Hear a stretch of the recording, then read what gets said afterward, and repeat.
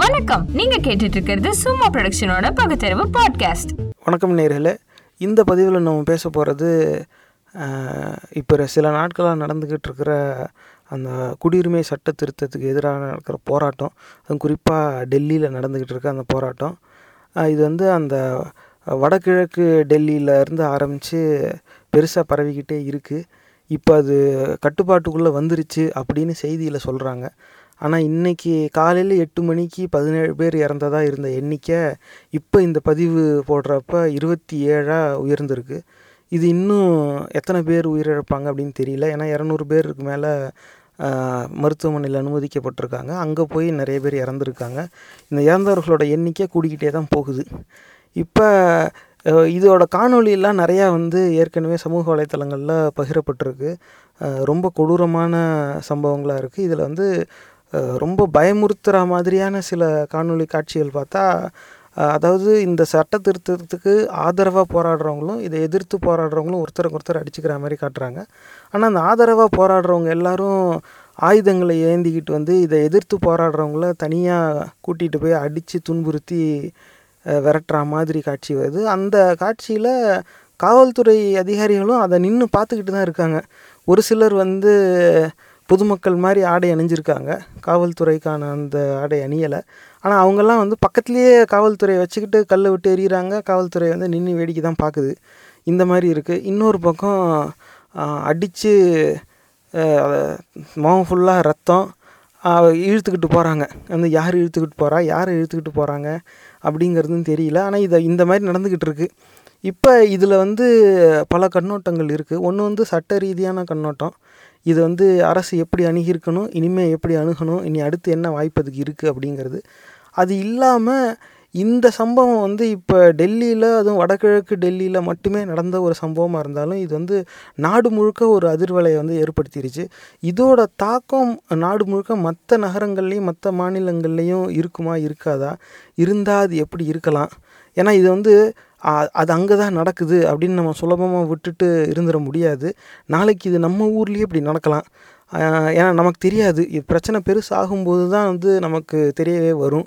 இதுவே ஊடகங்கள் கொஞ்சம் காலதாமதத்தோடு தான் வெளியில் கொண்டு வந்திருக்காங்கன்னு சொல்லணும். ஏன்னா ஆரம்பத்தில் வெறும் போராட்டம் நடக்கிற மாதிரியும் காவல்துறைக்கும் அதை எதிர்த்து போராடுறவங்களுக்கும் மட்டுமே தள்ளுமுள்ளு ஏற்படுற மாதிரியும் தான் செய்தி வந்துக்கிட்டு இருந்துச்சு. ஆனால் திடீர்னு என்னாச்சுன்னு தெரியல, இப்படி ஆதரவாக போராடுறவங்களும் எதிர்த்து போராடுறவங்களும் அடிச்சுக்கிட்டு இது மத கலவரமாகவே மாறிடுச்சு. அதுவும் குறிப்பாக அந்த மதவெறி கூட்டத்தோட எம்எல்ஏ வெளிப்படையாக பேசுகிற மாதிரி காணொலியும் ஒன்று வந்துச்சு. அதாவது உங்களுக்கு 2 நாளோ 3 நாளோ ஒரு கெடு கொடுக்குறாரு காவல்துறைக்கும் இந்த சட்ட திருத்தத்தை எதிர்த்து போராடுறவங்களுக்கும். நீங்கள் இப்போ ட்ரம்ப் இருக்கார் இந்தியாவில், அதனால் நாங்கள் இங்கே அமைதியாக நிற்கிறோம். ட்ரம்ப் இந்தியா விட்டு போயிட்டாருன்னா நாங்கள் இறங்கிடுவோம். அதுக்கப்புறமா உங்களால் எதுவும் பண்ண முடியாது. காவல்துறைக்கும் சொல்லிக்கிறேன், தயவு செஞ்சு இங்கேருந்து எல்லோரும் கலைஞ்சு போயிடுங்க. அப்படி இல்லைனாக்கா ட்ரம்ப் வெளியில் போனது நாங்கள் இறங்குவோம். அதுக்கப்புறமா நாங்கள் எங்கள் பாணியில் தான் செய்வோம், பார்த்துக்கோ அப்படின்னு. அதே மாதிரி அவர் எப்படி மிரட்டுறாரோ அதே மாதிரி நடந்திருக்கு. உயிரிழப்பு வந்திருக்கு. இப்போ இப்படி இதுக்கு பல கண்ணோட்டங்கள் இருக்குது. இதை நமக்கு விளக்குறதுக்காகவும் நம்ம கேள்விக்கு பதில் சொல்கிறதுக்கும் நம்மளோட இணைஞ்சிருக்கார் நம்ம அன்பிற்குரிய வழக்கறிஞர் திரு அரங்க சம்பத்குமார் அவர்கள். வணக்கம் வழக்கறிஞர் அவர்களே. வணக்கம். இது நீங்கள் சொல்லுங்கள். அதாவது 2 கண்ணோட்டம் தேவை. ஒன்று சட்ட ரீதியான கண்ணோட்டம், இன்னொன்று பொதுமக்கள் இந்த மாதிரி சம்பவத்தை எப்படி புரிஞ்சுக்கணும், இந்த மாதிரி சம்பவங்கள் அவங்க இடத்துல நடக்காமல் தவிர்க்கிறதுக்கு என்ன மாதிரியான கண்ணோட்டத்தை தயார் நிலையில் வச்சுக்கணும் அப்படிங்கிறத பற்றி சொல்லுங்கள். முதல்ல அந்த சட்ட ரீதியான கண்ணோட்டத்தை சொல்லிடுங்களேன். சட்ட ரீதியான கண்ணோட்டங்கிறதெல்லாம் ஏதோ கண்டுடைப்பாக பேசினாதான். ஏன்னா சட்டத்தை யார் நடைமுறைப்படுத்தணுமோ அவங்களே சட்டத்தை வழுவுறாங்க அல்லது மீறி நடக்கிறாங்க அல்லது எக்ஸஸ் அப்ளிகேஷன் அப்படின்னு நம்ம சொல்லுவோம். த போலீஸ் எக்ஸஸ் அப்படின்னு ஆங்கிலத்தில். அதை செய்கிறாங்க அப்படின்னு சொன்னால் அதை கட்டுப்படுத்துறது யார்? சட்டம் என்ன செய்யும்? யார் பாதுகாக்கணுமோ வேலியே பயிரை மேய்ஞ்சிடுச்சுன்னு சொன்னால் ஒன்றும் செய்ய முடியாது. ரெண்டாவது, இந்த மாதிரி கலவரங்கள் அல்லது மக்களை ஒருத்தருக்கு ஒருத்தர் அடிக்கிறது அல்லது காவல்துறையினர் தடியடி நடத்துறது, துப்பாக்கி சூடு நடத்துறது, இது எல்லாமும் எங்கே நடக்குது அப்படின்னு சொல்லி பார்த்தா எந்தெந்த மாநிலங்களில் பிஜேபி ஆட்சியில் இருக்கிறதோ அங்கே மட்டும்தான் நடக்குது. மற்ற மாநிலங்களில் இது மாதிரி ஒரு அசம்பாவிதம் நடக்கவே இல்லை இது வரலைக்கும். தமிழ்நாட்டில் பிஜேபி ஆட்சி இல்லைன்னாலும் ஆனால் அவங்க நடந்துச்சு, இங்கே தடியடி நடத்துனாங்க. ஏன்னா இவங்க பிஜேபிக்கு சால்ரா போடுறவங்க, அவனுடைய அடிவருடியாக வாழ்ந்துக்கிட்டு இருக்கிறவனும் அவனுக்கு சப்போர்ட்டாக நடக்கிற மாதிரி காட்டணுமே அப்படின்னு சொல்லிட்டு இங்கே நடத்திட்டாங்க. இவ்வளோதான் அங்கே இருக்கிறது. ஆனால் இந்த மக்களுக்கு இதை உணர்றாங்களா உணரலையான்னு சொல்லி பல ஊடகங்கள் வெளிப்படையாக இதை சொல்கிறதில்ல.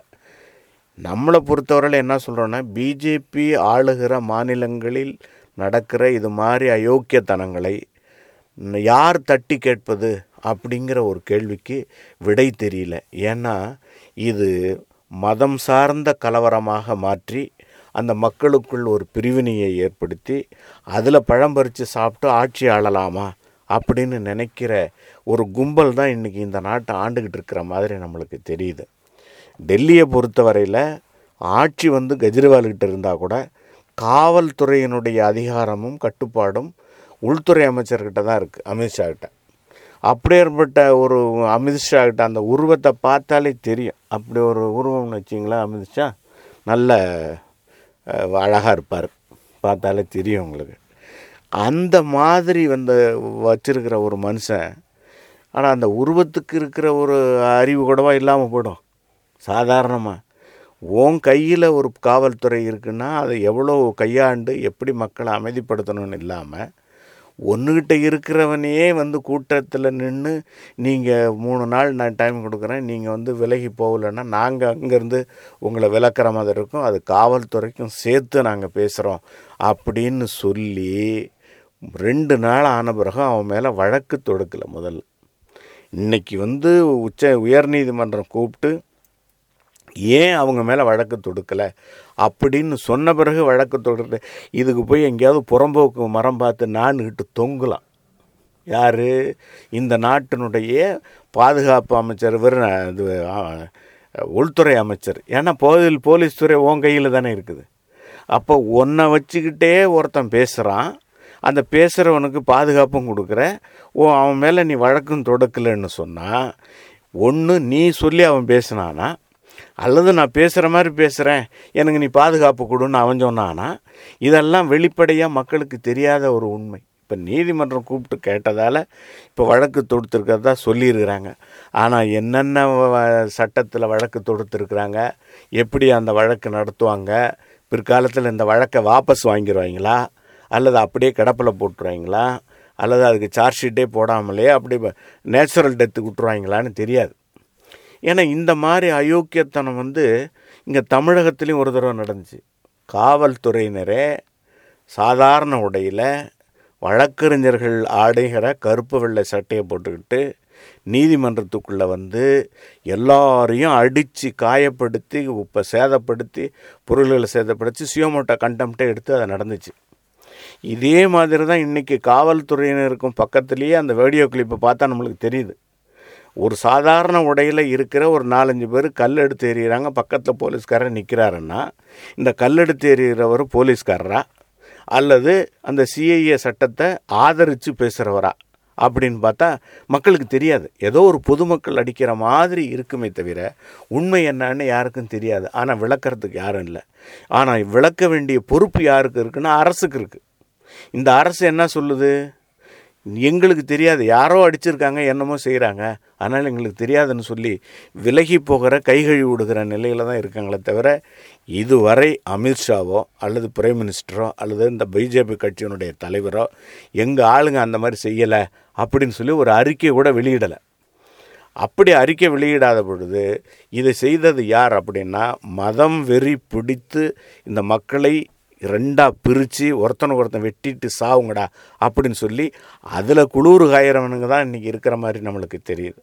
ஒரு மசூதியை உடைக்கிறாங்க, இந்த மசூதி மேலே ஏறி அந்த ஆர்எஸ்எஸ் கொடியை கட்டுறான். அப்போது என்ன உங்களுக்கு தெரியுதுன்னா, மசூதியில் இருப்பவர்களைப் போல் நாங்கள் எதிர்ப்போம், அடிப்போம், கொலை செய்வோம் அப்படின்னு நீங்கள் நினச்சி செயல்படுற மாதிரி தான் எங்களுக்கு தோணுதே தவிர மதம் வெறி இல்லாமல் எல்லா மக்களும் சமமாக இருக்கிறார்கள், இங்கே வாழ்ந்து கொண்டு இருக்கிறார்கள், நாங்கள் பாதுகாப்பு கொடுக்குறோன்னு நீங்கள் சொல்கிற மாதிரி கிடையாது. யுனைடெட் நேஷனில் கூட இப்போ சொல்லிட்டான், அந்த மாதிரி மதம் சார்ந்த ஒரு ஆணை என்பது தவிர்க்கப்பட வேண்டியது அப்படின்னு சொல்லிட்டான். இந்திய நாட்டில் ஒரு கூட்டாட்சி தத்துவத்தில் வாழ்ந்துக்கிட்டு இருக்கிற இந்த நாட்டில் கூட 11 மாநிலங்கள் இந்த சட்டத்தை எதிர்த்து செஞ்சுருக்கிறான். ஏன் இந்த சட்டம் என்ன செய்கிறது, இதில் என்ன பாதிப்பு என்ன இருக்குதுன்னு எல்லா பயலுமே இதனால் எவனுக்கும் பாதிப்பு இல்லை. தமிழ்நாட்டில் கூட இந்த முதலமைச்சர் சொல்லிக்கிட்டு இருக்கார். அந்த ஆளுக்கு அந்த சட்டத்தை பற்றியே தெரியல. அதுதான் உண்மை. நீங்கள் ஏன் அந்த சட்டம் வந்துச்சுன்னு சொன்னால் அது ஒரு தனி டாப்பிக்காக வச்சுக்குவோம். இன்றைக்கி நீங்கள் டெல்லியில் நடக்கிற கலவரம் என்பது திட்டமிட்டு செஞ்சதா அல்லது எதிர்பாராத விதமாக நடந்ததா அப்படின்னு சொன்னால், இந்த திட்டமிட்டு செய்வதற்கான எல்லா அடிப்படையும் அவன் அந்த பேசுகிறவன் பிஜேபிக்காரன் பேசிட்டான். இது எல்லா ஊடகங்கள்லையும் வெளியில் வந்துருச்சு. அதுக்கும் பிறகும் நாங்கள் திட்டமிடலை, இது எதிர்பாராத விதமாக நடந்துருச்சு அப்படின்னு எவனாவது சொன்னான்னா ஒன்று கேட்குறவனுக்கு அறிவு இல்லைன்னு அர்த்தம், அல்லது சொல்கிறவனுக்கு சோறே திங்கலாம், அவன் மனித ஜென்மமே இல்லைன்னு அர்த்தம். இப்படி ஒரு அயோக்கியத்தனம் பண்ணுற ஒரு நாடு இந்த உலகத்தில் எங்கேயுமே கிடையாது. இந்த மாதிரி நாட்டில் இருக்கிறத விட, இப்போ போன வாரம் தான் ஒரு உச்சநீதிமன்ற நீதிபதி ஒருத்தர் சொன்னார், இந்த நாட்டை விட்டே நான் போயிடலான்னு நினைக்கிறேன் அப்படின்னு சொல்லிட்டு. அது மாதிரி இந்த நாட்டிலே இல்லாமல் எங்கேயாவது வேற ஒரு நாடு கிடச்சிதுன்னா போயிடலாம். நன்றி வழக்கறிஞர் அவர்களே. இப்போ இதில் அடுத்த கேள்வி என்ன வருது அப்படின்னாக்கா, பொதுமக்கள் இடையே ஊடகங்களே ஒரு சிலர் இப்படி தான் பரப்புகிறாங்க. அந்த சட்ட திருத்தம்ங்கிறது மத ரீதியான வேறுபாட்டை கொண்டு இருந்தாலும் அது யாருக்கும் நஷ்டம் தராது, அப்படி அதில் என்ன பிரச்சனை இருக்குதுன்னு இவங்க எல்லாரும் அதை எதிர்த்து போராடுறாங்க. அப்படி இல்லாத ஒரு விஷயத்தை இருக்கிறதா சித்தரித்து எதிர்கட்சிகள்லாம் நடத்துகிற ஒரு கூட்டு சதி இது அப்படின்னு ஆளுங்கட்சி தரப்புலேருந்து ஒரு குற்றச்சாட்டை முன்வைக்கிறாங்க. அதுக்கு நிறைய ஊடகங்களும் அதுக்கு ஆதரவு தெரிவிக்கிறாங்க.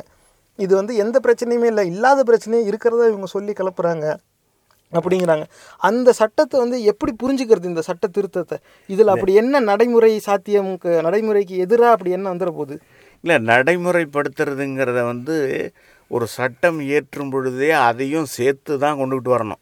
ஹவு டு இம்ப்ளிமெண்ட் அப்படின்னு ஆங்கிலத்தில் சொல்லுவோம், அல்லது how to comply the orders, how to comply the rules அப்படிங்கிற மாதிரி.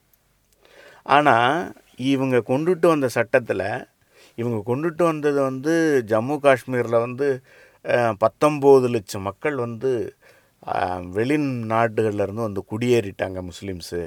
அதனால் இவங்களை எப்படியாவது வெளியில் அனுப்பிவிடணுங்கிற ஒரு எண்ணத்தோடு இவங்க செயல்பட்டுட்டு சென்சஸ் எடுத்து பார்த்தா போய் வெரிஃபை பண்ண சொன்னால், இந்த வெரிஃபை பண்ணினதில் கிட்டத்தட்ட 12 லட்சம் பேர் இந்துக்கள், மீதி இருக்கிற 7 லட்சம் பேர் தான் முஸ்லீம்ஸு. இப்போ இந்த 7 லட்சம் பேரையே இவங்க வெளியில் கொண்டுகிட்டு போகணுன்னு சொன்னால், இவங்க 12 லட்சம் பேர் இந்துக்கள் இருக்கிறாங்கன்னு சொல்லி தெரியாமல் இருக்கல. சென்சஸ் தெரிஞ்ச பிறகு தான் இதை மதம் சார்ந்து கொண்டுகிட்டு வராங்க. ஏன்னா மொத்தமும் வந்தவங்க பூரா வெளியில் போகணுன்னு சொன்னால் இந்துக்களையும் சேர்த்து இவங்க வெளியில் அனுப்புகிற மாதிரி இருக்கும். அப்போது இந்துக்களுக்கான ஒரு நாடு அல்லது இந்துக்களுக்கான பாதுகாப்பாக நாங்கள் இருக்கிறோம் அப்படின்னு சொல்கிறது பொய்யா போயிடுமே.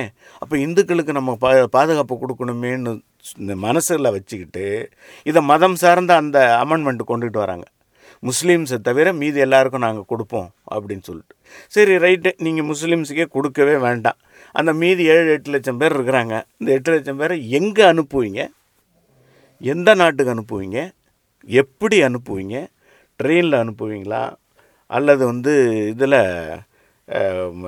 கடலில் கப்பல் வழி அனுப்புவீங்களா, அல்லது விமானத்து மூலம் அனுப்புவீங்களா? எந்த நாடு சரி அனுப்புங்க, நாங்கள் எடுத்துக்கிறோம் அப்படின்னு சொல்லியிருக்கிறாங்களா? எங்கே அனுப்புவீங்கன்னு சொல்லி பார்லிமெண்ட்டில் சிதம்பரம் கேள்வி கேட்டிருக்காரு. அந்த கேள்விக்கு அமித்ஷாவும் பதில் சொல்ல, பிரைம் மினிஸ்டரும் பதில் சொல்ல, இருக்கிற யாருமே பதில் சொல்ல, ஊடகங்களில் கூட இன்னை வரலையும் பதில் வரல. அப்போது இதை எப்படி நடைமுறைப்படுத்த போகிறோம்னு தெரியாமலேயே ஒரு சட்டத்தை கொண்டாந்துட்டு இப்போ திசை திருப்புற விதமாக இந்துக்கள் முஸ்லீம்கள் நாங்கள் ஆதரவானவர்கள் நாங்களும் போராட்டம் நடத்துவோம், ஆதரவு இல்லாதவர்களும் போராட்டம் நடத்துவார்கள்னா இது விசித்திரமான ஒரு போராட்டம். ஏன் அப்படி சொல்கிறோம்னு சொன்னால், ஆதரவாக இருக்கிறவன் கம்முன்னு இருப்பான், நடக்கட்டுமேன்ட்டு. யாருக்கு பிடிக்கலையோ அவன் தான் போராட்டம் நடத்துவான்.